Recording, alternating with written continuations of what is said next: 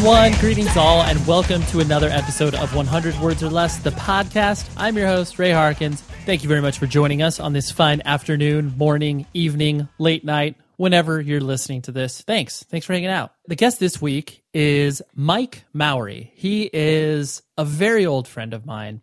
He works for, actually, I would even technically say runs a management company called Outerloop Management. They have a crap load of bands like We Came as Romans, basically a lot of what's happening on Warped Tour currently. He is the manager for a lot of those bands. He's helping them make decisions. He's helping them kind of usher through their musical careers. And he also played in a hardcore band called Good Clean Fun. And he also put on shows in his living room for years with Steve Aoki, the megastar DJ. Basically, the dude is a Renaissance man. He's intelligent, well put together. I respect him greatly, so I was very excited to have him on this show. More on him in a minute. Let's get some business stuff out of the way. Thanks again to the Native Sound, who sponsored the show for the past month. Great record label. This is a completely free ad, but that's just because I love them. And I love what they're doing. So visit thenativesound.com and you'll be able to check out what they have going on over there. So do that. Propertyofzack.com, our media partners, love having them on board and continually supporting the show. The email newsletter, it's in full swing. We've got like at least 400 or 500 people signed up for this thing, and it's awesome. So thank you very much for showing an interest in that. Basically what I do is every Monday, I'll send you the guest for the upcoming week. I'll give you a little recap on the previous week's show. It's just a way for me to stay in touch with you, a very committed listener, and I appreciate that. It's just another way for us to have dialogue. So go to the website, 100wordspodcast.com, and on the right side, just below the donate button, hint, hint, wink, wink, nudge, nudge, there is a box where you can type your email address. Super simple. Once a week, boom, you'll get some cool stuff. And I always recommend fun things that I've tripped across, whether it's music, movies, whatever. Just a little recommendation, as it were, because I know a lot of you like and look to the show for recommending you cool stuff. So that's what I'm doing for you. Got to mention some people who have left nice reviews on iTunes. We have Mr. Jitsis from Great Britain. He says, I thoroughly enjoy discovering new people, bands, and artists that I wasn't familiar with before. It's awesome. I love that. When you listen to each episode, not only does it give me the satisfaction of knowing that you are marching through these shows with me, but the fact that, hey, I don't know this band, I don't know this person in particular, but I'm still going to check it out. I love that. It's so cool. And then Jack Chapman, who basically just says, I really, really recommend this podcast. Thank you. I appreciate that. Again, what's up, United States? Where are you guys? Having a lot of love from like the UK. Let's step it up, United States. You know, we're the number one at everything, right? So why not jump onto the iTunes store and leave some reviews? Anyways, for those of you that subscribe to the magazine Alternative Press, I'm in it this month. Thank you very much to Scott Heisel, who asked me a few questions in regards to 5 lessons learned in living this weird music lifestyle business thing that I've been doing for a very long period of time. So he asked me 5 questions, or just give 5 recommendations, and I did, and thank you to him for that. So check it out. It's on newsstands for the next 4 weeks or so, and it's always fun to see your picture in a magazine. It's like, oh, wow, that's cool. I'm also going to be going out, like right now, as this episode is probably streaming into your ear holes, I'm on my way to Riot Fest in Chicago. It's an amazing musical event. I personally have never been. This will be my first time.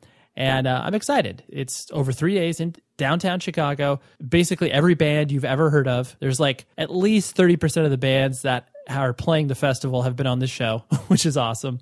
I'm looking forward to it. Hanging out with friends, hanging out with previous guests of the show. I'm going to let you in on something. So I've had this pipe dream for a long time to have Tony Brummel from Victory Records on this podcast. I'm not going to frame the podcast from a perspective of like, this is going to be a hit piece and, let's talk about all the lawsuits and all the bands that have been quote unquote screwed over, because that is well-traveled territory that has been documented across every single website. Previous employees of Victory Records have spoken out. It's all out there. Me personally, Victory Records was such a huge part of me getting into music that I am so interested in how Tony views the legacy of his label and the kind of character that he is portrayed as.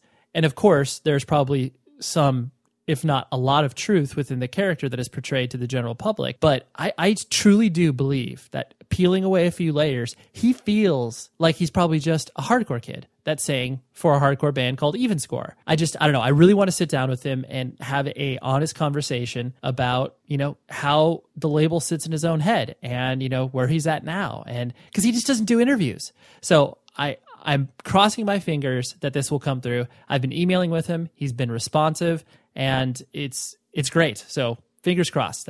I'm just letting you a little secret. If it doesn't happen, I apologize, but I am trying my hardest. So anyways, Mike Mowery, like I said, he is a Renaissance man. He is very successful with the management company that he is a part of.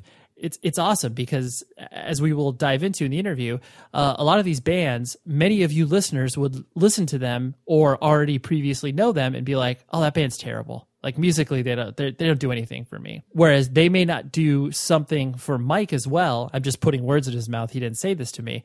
He really views his role as obviously a mentor and a person that's helping a band, kind of guide them through this weird music industry stuff and make hopefully ethical decisions, make decisions that will increase the longevity of bands. And I really respect what he is doing, regardless of if I personally like the bands that he's managing, because that's irrelevant to me. It's like he's doing the right thing as far as I'm concerned. This gives you a lot of background into, how managing bands works and all the intricacies of that. And, a lot of you do look to this podcast for some sort of music industry advice. This is a perfect podcast for that. We'll go through it. So I'll talk to you after we have our conversation with Mike.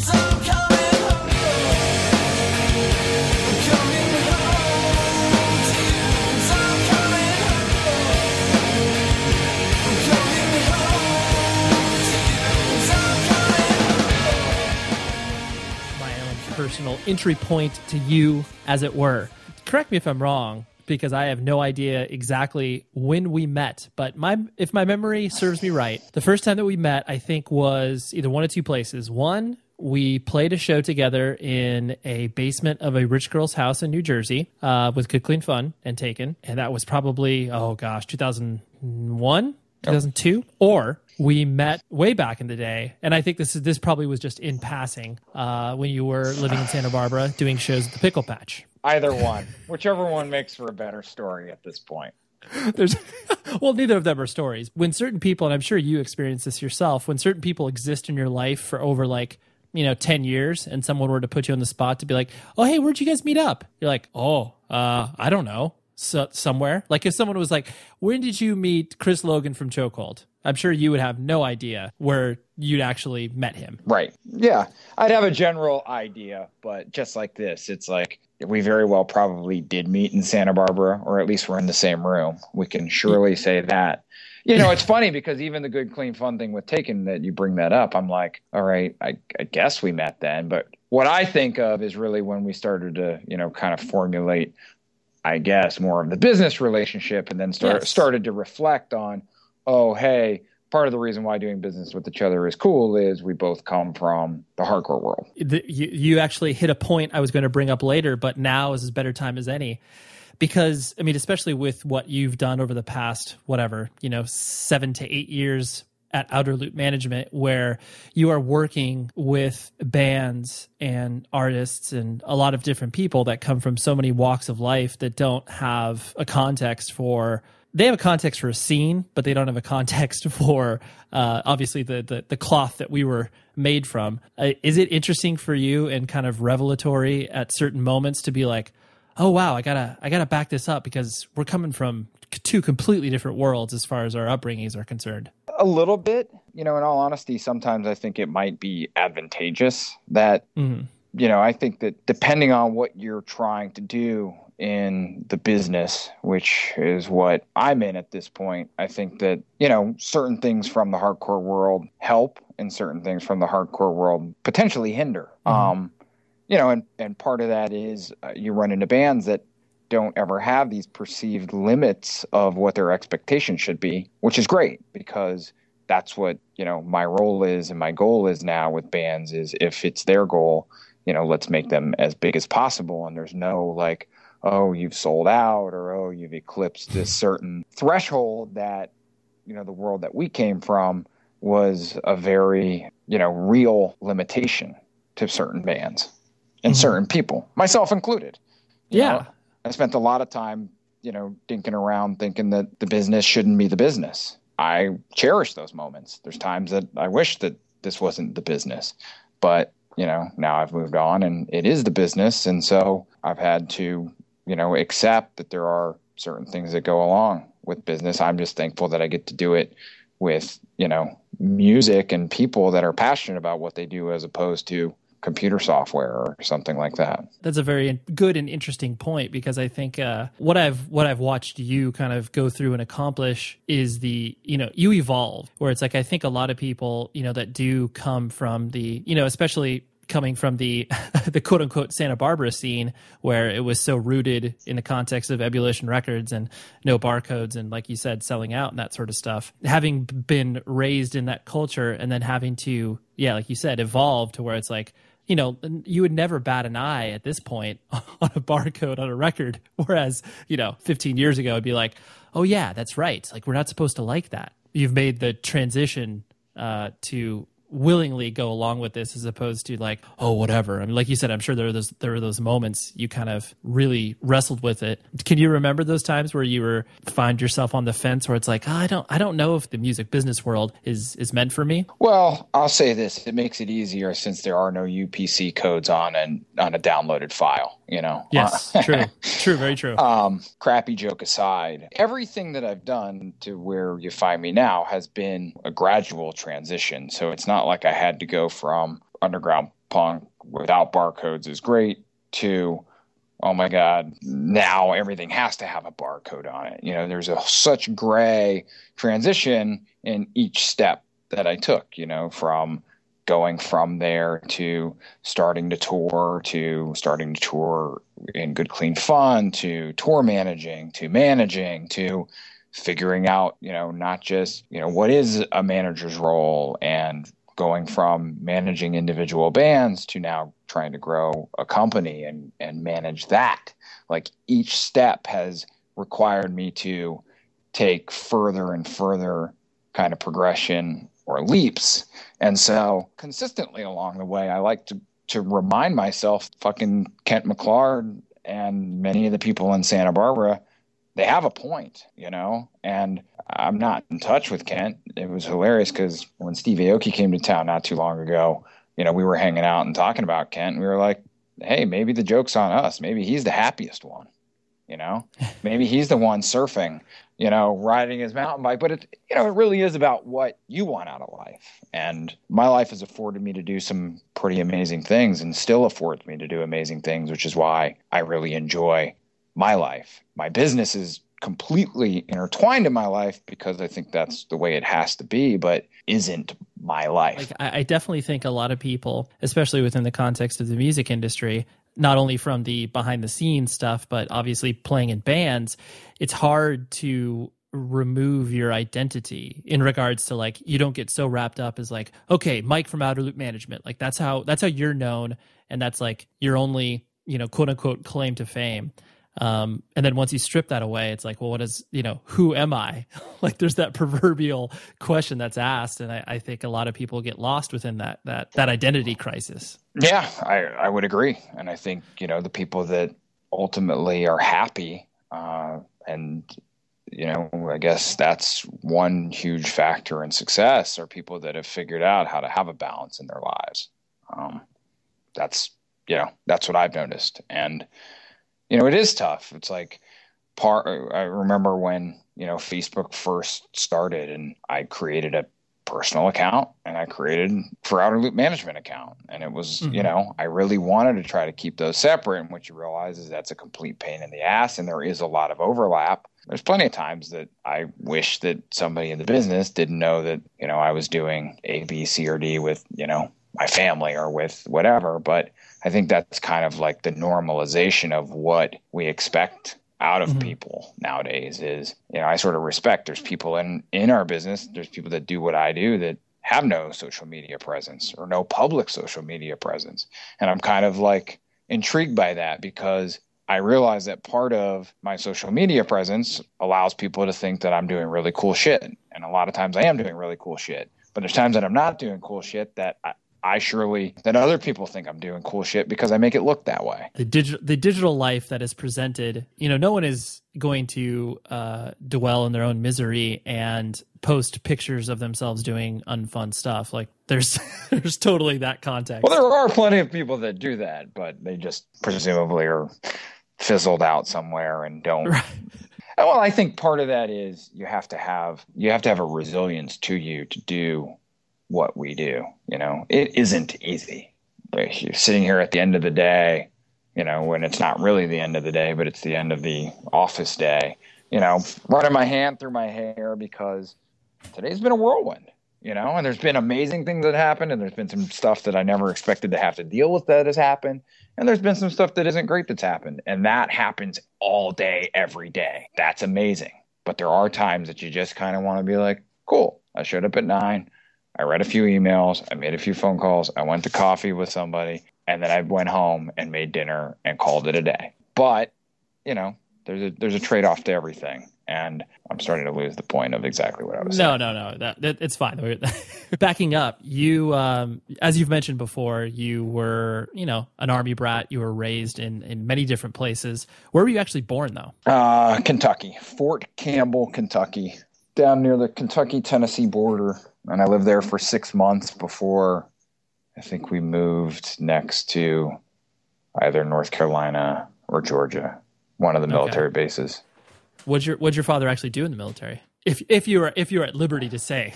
I mean, it's actually interesting, and this podcast isn't about my dad, but so much of who my dad is, what I've had to figure out is it's made me who I am, and it's made me realize for all of the faults that he has because he's a human, there's so many things that are fantastic about him. The military is such an interesting thing, and I come from a lineage of military people. My mom's father was, a decorated soldier that was in, World War II, Korea, and Vietnam. My dad's father was a decorated soldier who was in World War II, Korea, Vietnam. They essentially met because when they were in college, those parents were at the same military base and they were introduced to one another. My mom comes from a family of 5. My dad comes from a family of 6. Every single one of those people has had some stint either in the military or female side. Some of them have been in the military, but if they weren't, they've married somebody in the military. Mm-hmm. My older sister married somebody in the military. So I'm kind of the first to escape, if you will. That's a huge thing for you to take a step out and not be a part of that. Did that cause a divide within the family? What's amazing, and this is where I really, looking back, what I completely appreciate about my dad is he supported us no matter whether he agreed with our choice or not. Now, in all honesty, I think he was on the fence about whether he wanted us to follow in his footsteps. I mean, he was a guy, you asked what he did. He was in the infantry. He was in Vietnam, on the ground, being shot at, all of that stuff. Eventually, he transitioned into becoming an aviator, a helicopter pilot. Okay. Was in the first Iraq War. Sort of interesting. My sister sent my brother and I a text yesterday. So when my dad was in the first Iraq War, there was a friendly fire incident, and there's not many of those, and they're really frowned upon. That's, our soldiers shooting our own soldiers. The guy who did it under the command of my dad, he was in charge of what's known as a brigade. It's a pretty big organization. And so ultimately, my dad didn't take the blame for doing it, but this guy was under his command, and he therefore took responsibility for what happened. Ultimately, it was a pretty defining time in his career that ended up costing him, a couple promotions. And I think it sort of soured his taste. But, one of the things that he's indicated to me, and this is how I feel like I run my organization is, look, I'm at the top. It's if somebody else does something, I'm not going to hang them out to dry. I'm going to took the responsibility. Correct. I'm not saying that that's completely gone from the music business, but it's something that's really important, to me. And so my sister was saying she's a nurse. She works at a hospital near a military base. Woman came in, gave birth, and her father was they started talking about history, blah, blah, blah. And turns out this guy knew my dad. And the text that my sister conveyed was, throughout all of that, your dad, exemplified character beyond what that guy had seen anyone else do. And that's something that I really try to mimic in him.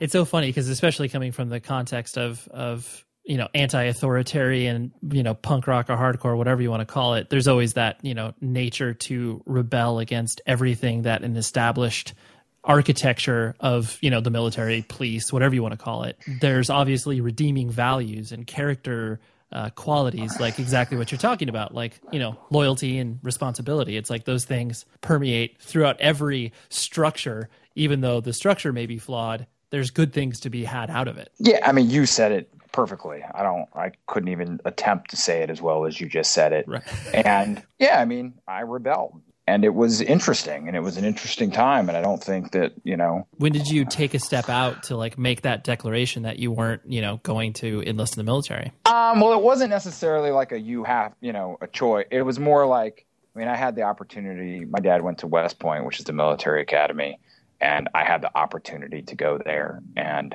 I chose not to go there, and I actually was on an ROTC scholarship at college when I first started, and I was doing that to help pay for it. And eventually I knew that it wasn't something that I wanted to do. It was something that I don't know if stood against, but it wasn't something that, I didn't want to follow those footsteps at that point and go into the military. And so that was a very defining moment in my life where I had to tell my dad, hey, it really teaches you about presuming how somebody's going to react. Because the reaction was actually much better than I had ever hoped for. It was, hey, look, in all honesty, I don't know if the military is the best place for people. It's a great thing. My dad believes that the military protects our country, that America is, not, again, this doesn't need to be so much about my dad, but it was eye-opening to me. And it's been such an integral part of the foundation of my relationship with him,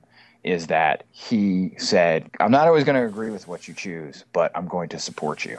And that's honestly, from a generational perspective, that's not common. Correct. Like, or if it is, if that does exist, that takes like a father 20 years to come to that point of like, yeah. Okay, well, whatever. I guess like now your dad may be coming around like, I guess Mike's doing okay, like. Well, definitely. He's helped me, with leadership things within my organization, because again, the military, teaches you leadership. I'm here trying to manage, a staff of 10 plus people. This is a guy who in a brigade is in charge of however many that is, 1,000, let's say. I haven't had any formal training in that regard. It's sort of been learn as you go. That's the ultimate irony of a bunch of us, punk dudes that ended up where we ended up. You don't have the training. You don't necessarily have the skill set or have the knowledge base to do what we do. You figure it the F out. You don't go to school for it. You just you learn by doing and failing, then putting it together because you've failed so many times before. Not sure if that's the best way to do it necessarily. Yeah. No. And in hindsight, maybe I would have wanted a little bit more formal training or whatever. Yeah, maybe I should have taken some of these classes. After you became introduced to punk and hardcore, and that started to kind of really seep through your life. Did you have a path that you wanted to go on in regards to, you obviously said, okay, West Point in the military isn't my thing. What was your sight set on as far as what you felt like you wanted to do? It was so unclear. The only family members that we had that weren't military people were engineers, and I was good at math and I was good at science. So I decided I'd become an engineer. And 2 years into engineering school, I'm getting straight A's, but I'm miserable because I couldn't see where I wanted to be. And part of that was the energy of punk and hardcore and this exploration of a world, a livelihood with meaning and a culture with meaning and, an introduction to all of these radical ideals. And so I kind of peeled away from that and quit going to college, dropped out, I guess, is the term that people use, and wasn't sure yes. Wasn't sure if I was going to go back. I was in Atlanta. I was at Georgia Tech, and I decided I took a trip to California for the very first time. very first time as an adult. We went there once when, through my dad's military career, we ended up in Washington State. There's a base there called Fort Lewis, and there's one trip where, it's often rainy up there, and my dad decided that one weekend we'd drive south until we found the sun. And I don't know exactly where we got, but we were in Northern California. We hadn't found the sun yet, and he had to be back at work within, however many hours it was going to take to drive back. So we drove back without finding the sun. That had been my one previous trip to California. So I went to California, through my connections with punk and hardcore and the Santa Barbara scene, went out there, fell in love with it, obviously, because what's not to fall in love with California, with California when you're, when you've lived in all these other, kind of weird military based places. And I decided I'd move there. And once Isla Vista in particular is much different than the school year. The summer, everybody's kind of goofing off. Maybe they're working part-time, what have you. And during the year, probably not working part-time. People are going to school. And when I got there and I was working a 9 to 5, and I was watching all these people that are going to class a couple hours a day, if even, and, it just seemed like they were having a better life. And I was like, whoa. I didn't move to California to just, work at Kinko's. Yeah, this ain't happening. And so figured out how I could transfer in to find a degree, all of my credits, to find a degree that I thought fit some of my ideals, but also would get me out of school the quickest, because I didn't want to stay in. I didn't want to incur a ton of debt. Sure. I wanted to get out, Get your business done, move on. Yeah. So I got an environmental science degree and actually thought I was going to become an environmental scientist. Okay. And something that I look back at that time, because the only reason I was spending time in Santa Barbara is because I was dating a girl that lived up there. That year and a half that I was going, basically every other weekend I was up there. And then once I, tripped on the pickle patch, because she was staying at like the freshman dorms, and then she stayed like honestly right down the street from the pickle patch. I know it's probably difficult to, encapsulate, but, in your own words, like describe the pickle patch, because it was such it's rare to see those things exist now. Just because there's obviously either less bands that are concerned about sort of the house show scene, or it's just difficult to find spots that can last for a long time. So describe the pickle patch to me, Mike. I mean, it was a square living room that was able to fit, bands and anywhere from, 10 to 75 people, depending on how big or small the people were. To stuff in there, but it's insane. It's such a rare thing if you look back on it. But it was a space that we lived upstairs, and downstairs was a living room, and we'd gladly move the furniture out. Thank God. In California, it rarely rains, and we'd bring the touring bands in, no matter how big or how small. Whoever showed up would pay the small door price, and all of that money would go to the bands, and they'd be on their merry way with anywhere from $5 to $500, usually on the lower side. I'm sure you look back at that time obviously fondly, but then I'm sure it is weird for you to have perspective on something that it's very rare to have a shared space where so many people have so many different memories attached to it, and on top of that, have it also be a music venue. Yeah. I think so. I think there's more of them than we're kind of giving credit for. I do think that there are a lot of those spaces in that time, and there very well may be some in this time that we're just not aware of, because I'm surely not in touch with that world so much. But yeah, I look back on it incredibly fondly. That was the inception of your of Fight Records as well, because you were doing that. Did you start doing that when you were in Santa Barbara, or did that predate going to Santa Barbara? It sort of was very much at the same time. The first couple bands that I released, or the very first release, was an Atlanta band, because that's where I was based. And then once I decided to move to California, the second release was a Santa Barbara band. And, I think the idea of it was spawned in Atlanta. Some other friends of mine and I had done a label together, and we put out one compilation. Then we all sort of split our ways. And so it didn't make sense to carry that name over. And so started up Fight Records. You put out what, less than 30 releases, right? Mm-hmm. Yeah, right. Yeah. Close to that, but not quite that. Yeah. And was it just a matter of it petered out because you were just like, I don't have the time or attention span to be able to do this? And also the finances, probably. A little bit of it, there's a number of factors, and one large factor, I moved to DC when ISA was starting Good Clean Fun, or really turning it into like a touring operation. And I was trying to get out of Santa Barbara. It had worn its welcome. I'd finished school and stayed a couple more years to do pickle patch stuff and work and search for our environmental jobs and do a little bit of touring here and there. But, it was obvious that Isla Vista in particular was a spot that really is for college kids. So I was looking for, a way to move on, and ended up in DC, and, in the ever interesting life of a guy trying to spend as little money possible, but do as many things as possible. I stored a ton of my records in, the basement of a recording studio that some friends had just taken over. And at some point while we were on tour, that basement flooded severely, and I ended up losing a ton of stuff, catalog, yada, yada, yada.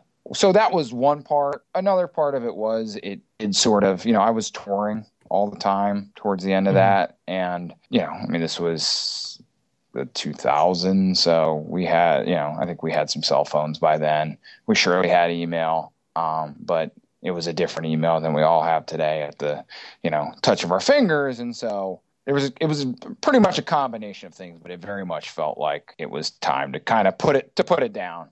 For years, you traveled with International Noise Conspiracy at pretty much the height of their career, doing tour managing. You'd obviously known Dennis from Refused and stuff like that, but was it one of those things that you just kind of got thrown in there as just like Mike's a good guy, like let's travel with him, he seems responsible, and then you just kind of started taking on more responsibility as things kept going?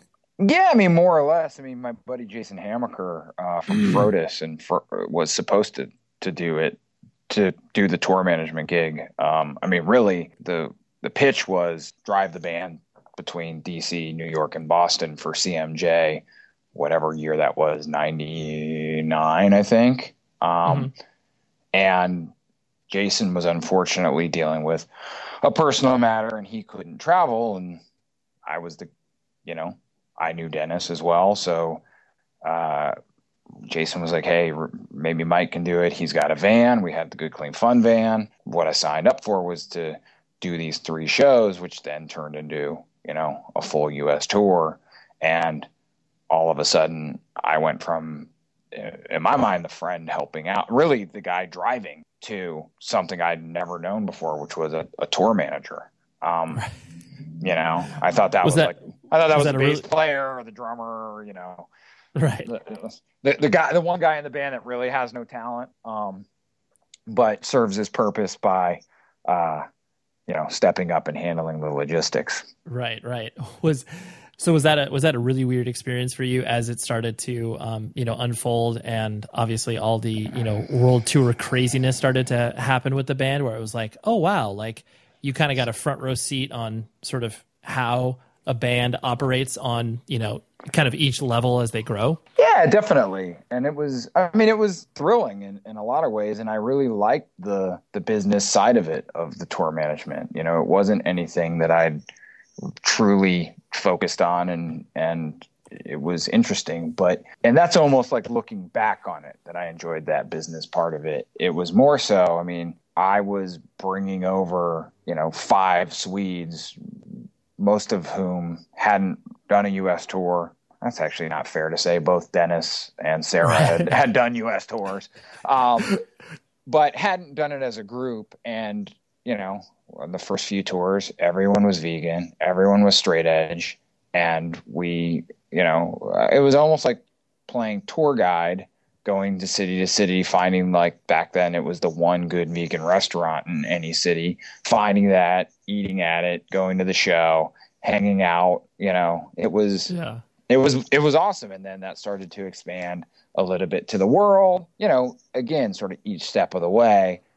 more and more business bits came up and things that I was handling and thinking of. You go from a van to a bus to, this to that. And all of a sudden you're like, oh, I'm really dealing with so much stuff. Yeah. In all honesty. Because usually, like you were alluding to earlier in regards to, there's that, usually you have the sort of business dude in the band that usually, likes that role. So did you find yourself identifying with the business stuff? Kind of, I wouldn't say immediately, but you found yourself enjoying that aspect of it? Yeah, I mean, it was, in hindsight, it was always what I was interested in. It was my contribution to music, no matter what. I was either putting on the shows, trying to do the zine, trying to do the record label in Good Clean Fun, handling the booking and the business component of it. And so it was just a very natural transition. Did you play in a band prior to Good Clean Fun? Because you never had something kicking around when you were in Santa Barbara, did you? No.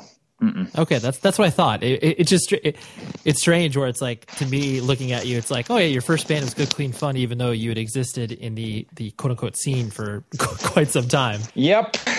Yeah. Yep. That was it. As International Noise Conspiracy started to, slow down and the touring commitments that you had started to, kind of dissipate. Was there ever any of those transitional moments that you felt like, in a similar way where obviously like a band starts to slow down and then the members have to collectively figure out what they're doing with their lives?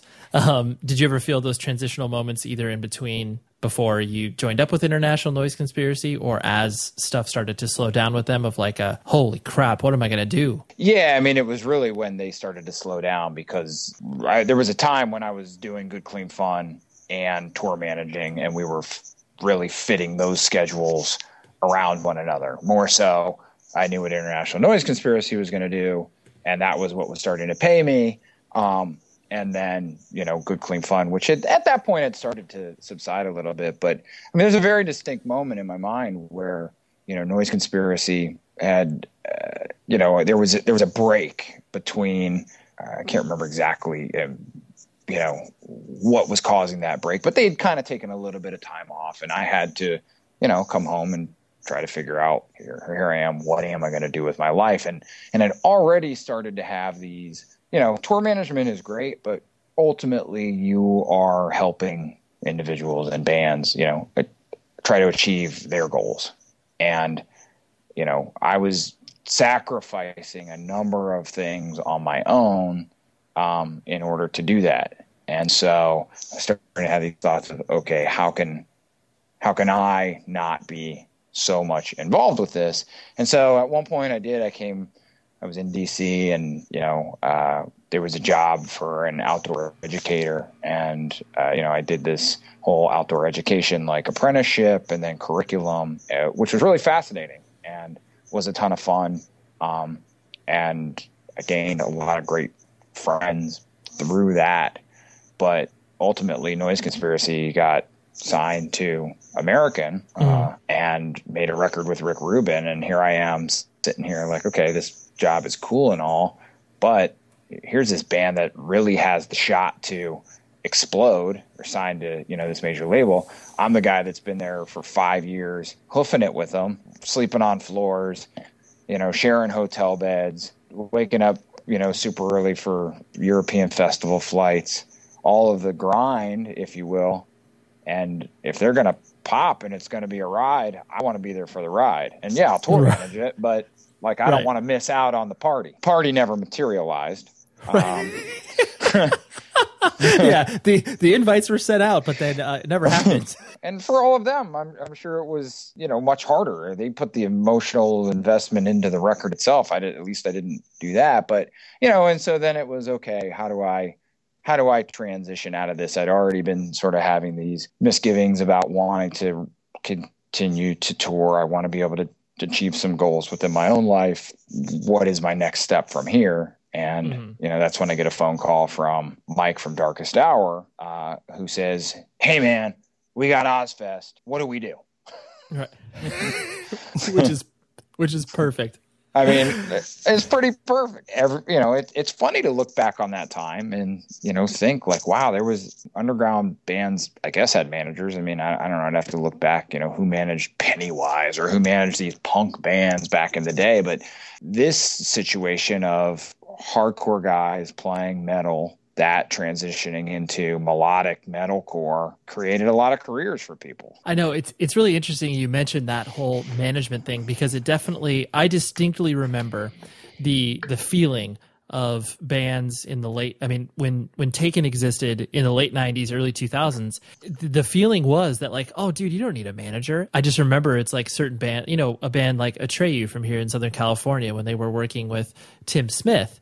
And it was one of those things where it was like, it was such a foreign idea. And so like, even, moving on a few years from that, the idea of like a band like Darkest Hour needing management kind of being like, I guess that makes sense. Sure. I'll do it.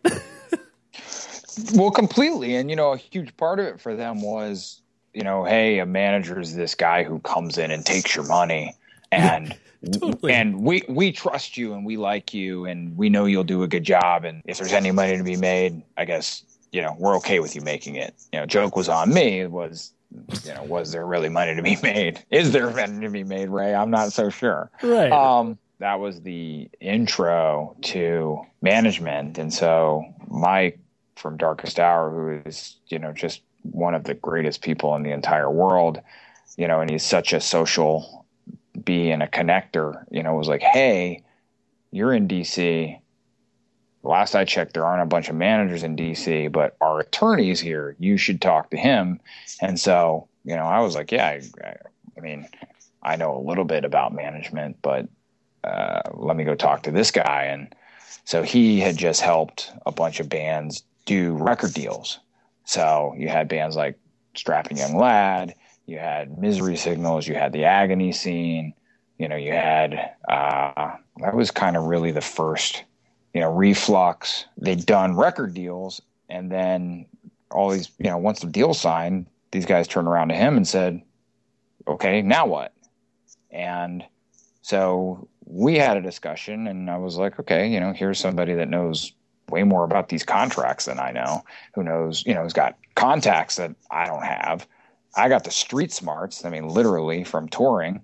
And we said, hey, let's manage these bands. That's really how it started. It's true, that notion of okay, where do we go from here? Because it wasn't common. Like it's common now for bands that have 3 songs up on a Bandcamp to have a manager. And like, and that idea is still, you chuckle and I chuckle at it. And it's like, it's funny because you're just like, well, you don't need a manager. It's like, calm down. But then, yeah, when bands execute deals like that at that weird time of like, we got the deal on our own, but then where do we go from here? And it's like, that's a perfect solution that you guys were presenting, where it's like, oh yeah, we can help you, after this deal is done, just talk to Mike and we'll see you through this. And so that was the infancy of it. And there was one other guy, Derek, who's still with me today, who he and Jeff's the attorney, he and Jeff had known each other for sort of the same reason. Derek was helping out a band from the area. He knew Jeff and knew that Jeff had legal experience, and they had connected. And so, the 3 of us decided, all right, hey, let's form a company. Jeff had some real business experience, more so than really Derek or I.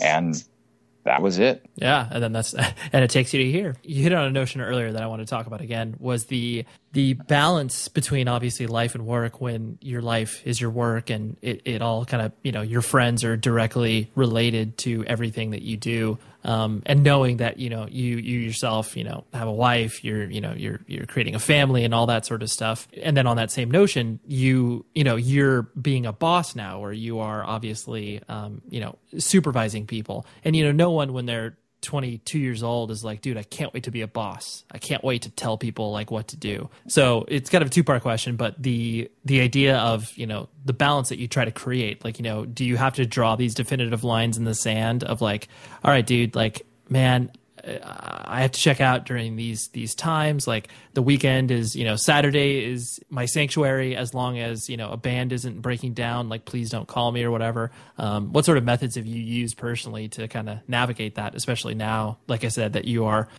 trying to plant the roots, so to speak? Oh, I'm terrible at it. And, the only way that I've been able to do it is to try my hardest to hire people to help me deal with the minutia of, working with bands, which is incredibly important, and it's super important to the bands and it's super important to us. But I've done a lot of that in my time and want to have a different relationship with the bands as well as, my life. It's hilarious that you asked that, because I often find myself working on the weekends. It's not the same thing. It's not the day-to-day. It's not, okay, I'm going to call this guy and follow up with things. But I find when I'm taken out of that, able to be most creative.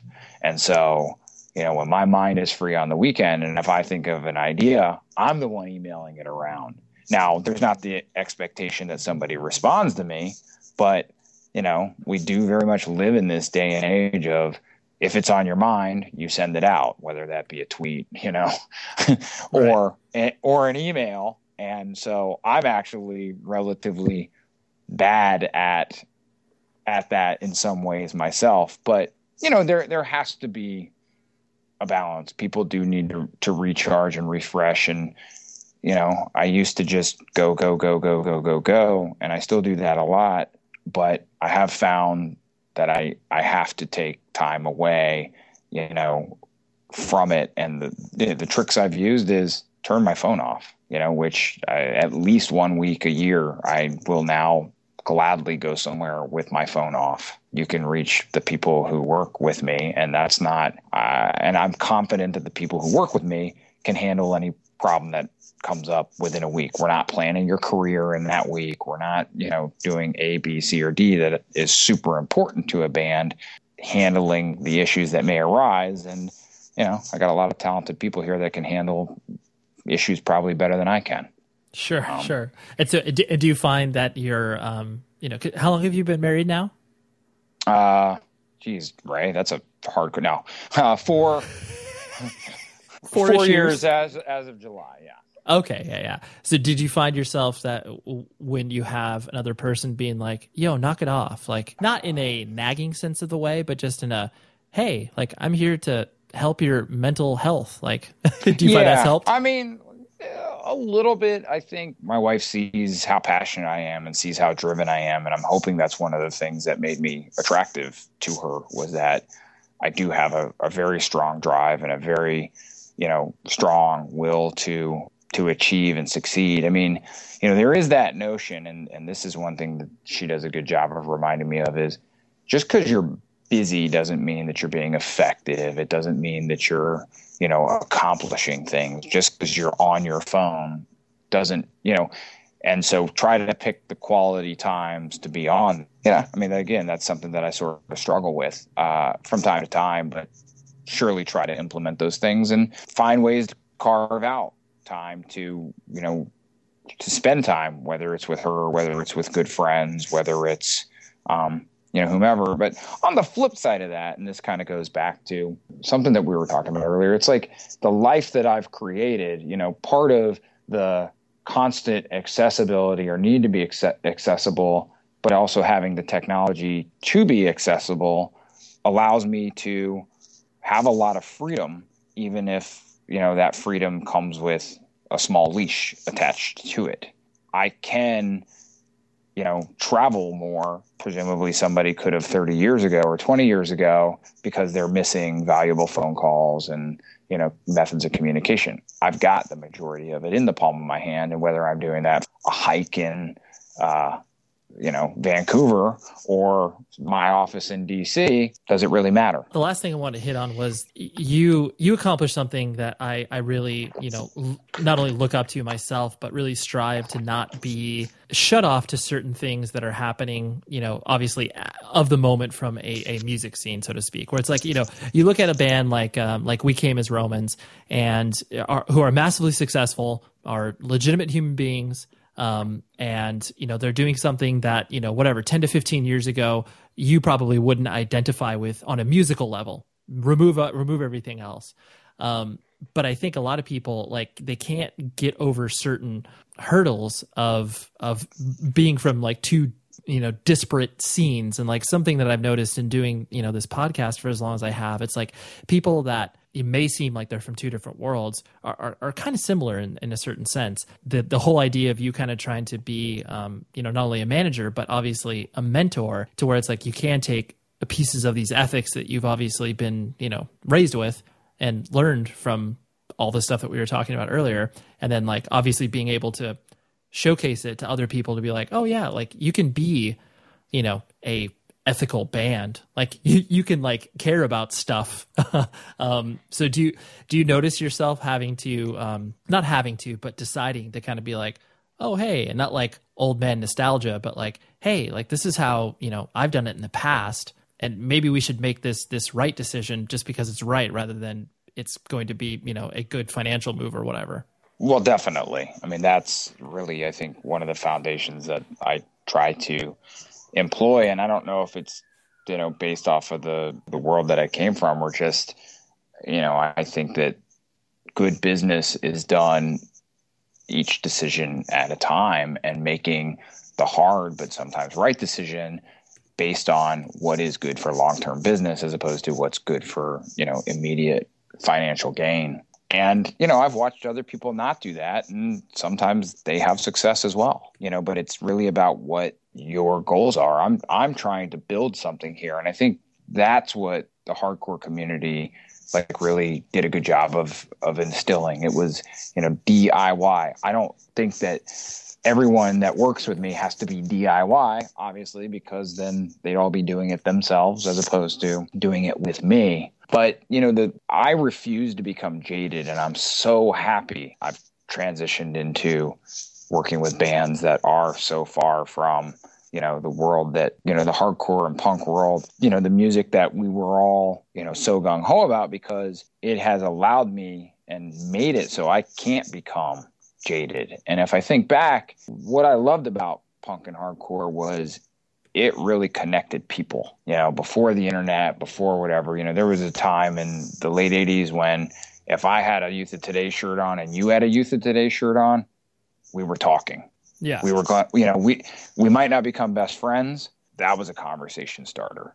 And what I liked is I like people. I genuinely do. And that's why I really love what I do. When I work with a band, I like to connect with those people. The music is, brought us to that meeting point. And so that's what, in that mentorship role, it's really not so much about the music itself. You don't find me too often telling old war stories about when I was there, we did this versus that, because it really is two different worlds 9 times out of 10.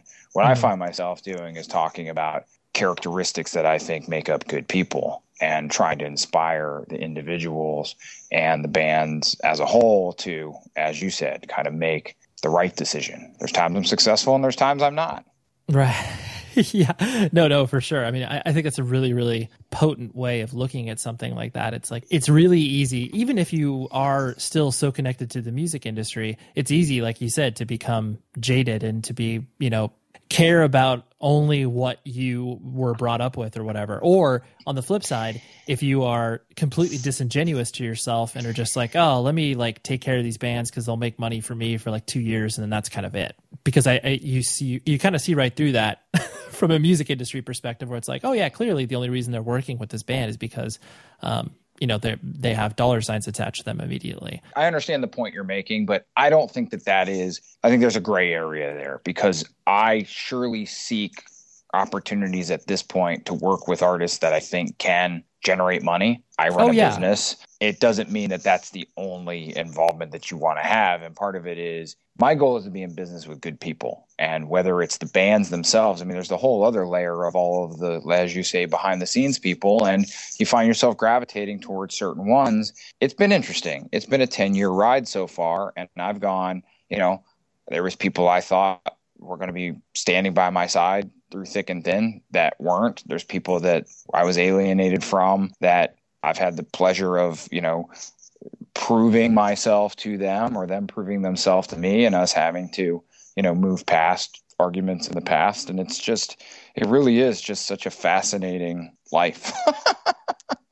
It definitely is interesting, especially to see people that, there's a difference between, a job and obviously a career. And I think it's like the people that filter in and out of the music industry. It's like, yeah, it's just a job because it looks cool. It's like, oh yeah, all this stuff looks cool. But then when, the rubber hits the road, it's like, oh, this actually is hard. Like this takes actual skill and work. Yeah. And that's, I think that more and more so it's hard. It's a challenge. It's probably one of the hardest things I've ever done. And sometimes you wake up in the middle of the night, or you're dealing with something hard and you're like, why have I chosen this? Why do I continue to do this? And then you get inspired by, something. I make it a point to go see the bands that I work with live and go connect with them and watch them play, because whether they're playing, the music I love or not, I am inspired by that. A good performance makes me excited. It makes me want to figure out how that particular band can be shared with more people.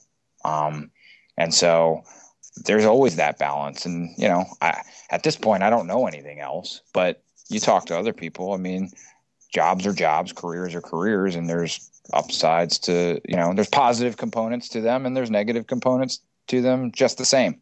You just got to figure out what positives you really want to exacerbate and what negatives you're willing to deal with. Well, Mike, I really appreciate you hanging out with me. We could go on for another 2 hours like we usually do when we talk, but I think that would probably be prudent to not do that. Yeah, we'll have to have part 2 in another year or two, please. No. This has been awesome. It's been a real pleasure. I'm flattered that you asked me to be a part of it. So there we go. That was Mike. Like I said in the interview, I really respect him. I look up to him. He's one of those people that I look up to, and I'm like, I define his path through the music industry as successful and varied and a lot of different experiences, and it's cool. Like that's essentially what our lives are, just kind of collecting a bunch of different experiences and hopefully enjoying most of them. So yes, thank you to Mike for appearing on the show. Tom Richfield, our best buddy and producer of the show. He did it this time. He's doing it forever. He's cited the show for the rest of his life. I hope he knows that. Visit the website, 100wordspodcast.com. Visit propertyofzach.com. And the guest next week, I am super, super excited to bring this one to you. Honestly terrified of doing this interview. And not terrified that this person is intimidating, but terrified because, man, he's a pro. So his name is Dan Carlin. He hosts a podcast called Hardcore History and Common Sense. This dude is so smart when it comes to history. He's doing 4-hour shows on Genghis Khan, like stuff that is so ingrained in our brains from history classes. He's able to describe the context in which these historical figures have been living, and just it's so damn good. So I heard him talk about punk at some point, and I was like, this guy, I think he's on our level. I think he's part of our club, so to speak. So I asked him, and he was more than excited to talk about music, so it was awesome. So I'm bringing you that conversation next week. Like I said, I'm really excited, and I hope that even if you are not aware of his podcast, you will love to hear about the late 70s, early 80s punk scene from his eyes. Super interesting to talk to a person who, generationally speaking, is from a different era of the style of music. So anyways, all that aside, thank you for hanging out, and until next week, be safe, everybody.